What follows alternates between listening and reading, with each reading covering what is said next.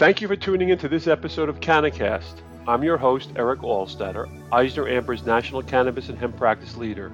Today we're going to discuss insurance issues for cannabis companies with James Jackson, the Global Head of Cannabis at Mark Edward Partners.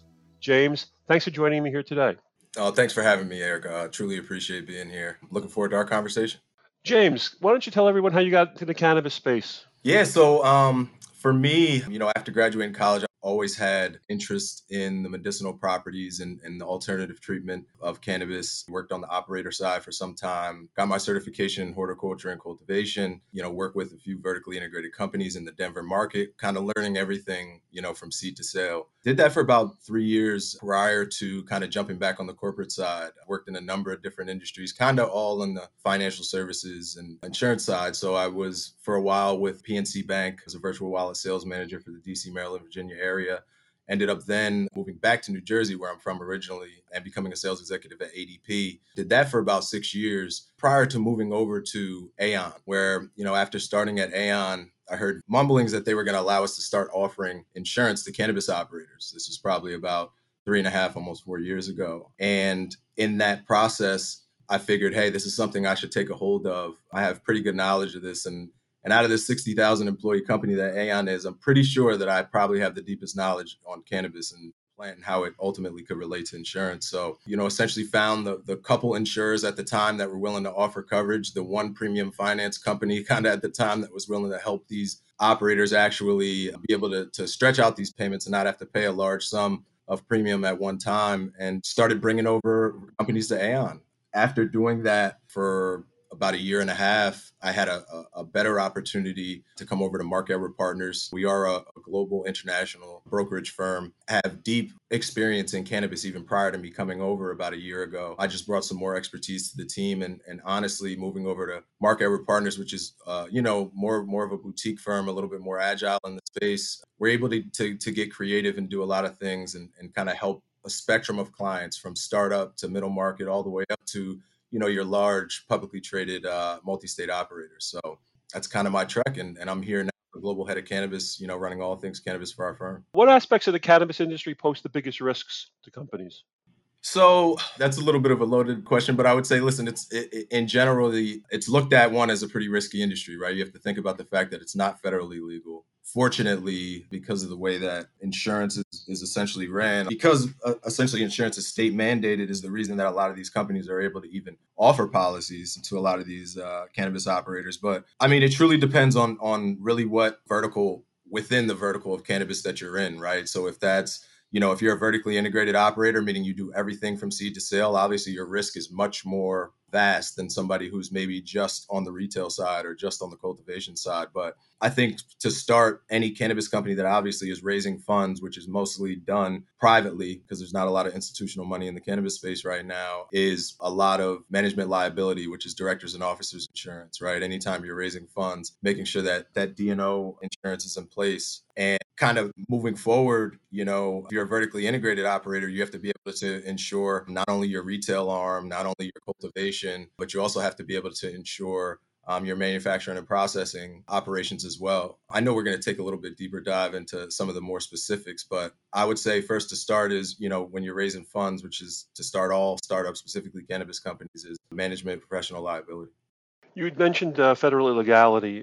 Do you see the legality of cannabis changing in the near future? Man, I wish I had a crystal ball to be able to say yes. I would say I'm optimistic. I see it being, federal legalization probably happening in the next 3 to 5 years. As we see kind of more states, I believe 35 medical programs and now almost 16 adult use programs around the country. More and more southern states who, frankly, I thought would take a little bit longer to come around are making a lot of strides in legalizing, specifically on the medical side. I think the ball is pushing. I think things are pushing forward. I don't know how immediate things are going to change, but I think that the first thing that would help is the pass of the Safe Banking Act, which would help companies like insurance companies and banks and these operators to be able to kind of move freely within federally insured banks, to be able to have somewhere for their funds to go. The two big pieces of legislation, you mentioned one of them, which is the Safe Banking Act. The other one is the MORE Act. And the MORE Act would tend to descheduleize cannabis. What impact would that have on the insurance landscape for the companies? So SAFE Banking Act, I think, has a much larger impact specifically to insurance, right? Because as funding opens up, as institutional money is going to be able to come into the space, as federally insured banks are going to be able to do, day-to-day banking as well as loans to specifically directly to cannabis operators. That's going to obviously open up the insurance market. That's going to allow, I think, which is a hard market on the cannabis side right now. I'm not going to say very expensive, but more expensive than outside cannabis industry. I think you're going to see the rates become fairer and a lot of those premiums kind of come back down and maybe start to right size over time as the SAFE Banking Act passes. The MORE Act is a little bit trickier just because there are some specific mandates in the MORE Act that make it a little bit more difficult for those that have been charged with previous crimes in cannabis to be involved in the industry. And that's something that I don't think anybody wants to see. Right. And you had mentioned that insurance could be different based on what type of cannabis company you're talking to. So how would insurance or how does it differ between, say, a grower versus a dispensary? Let's focus on those two areas of the industry to start with.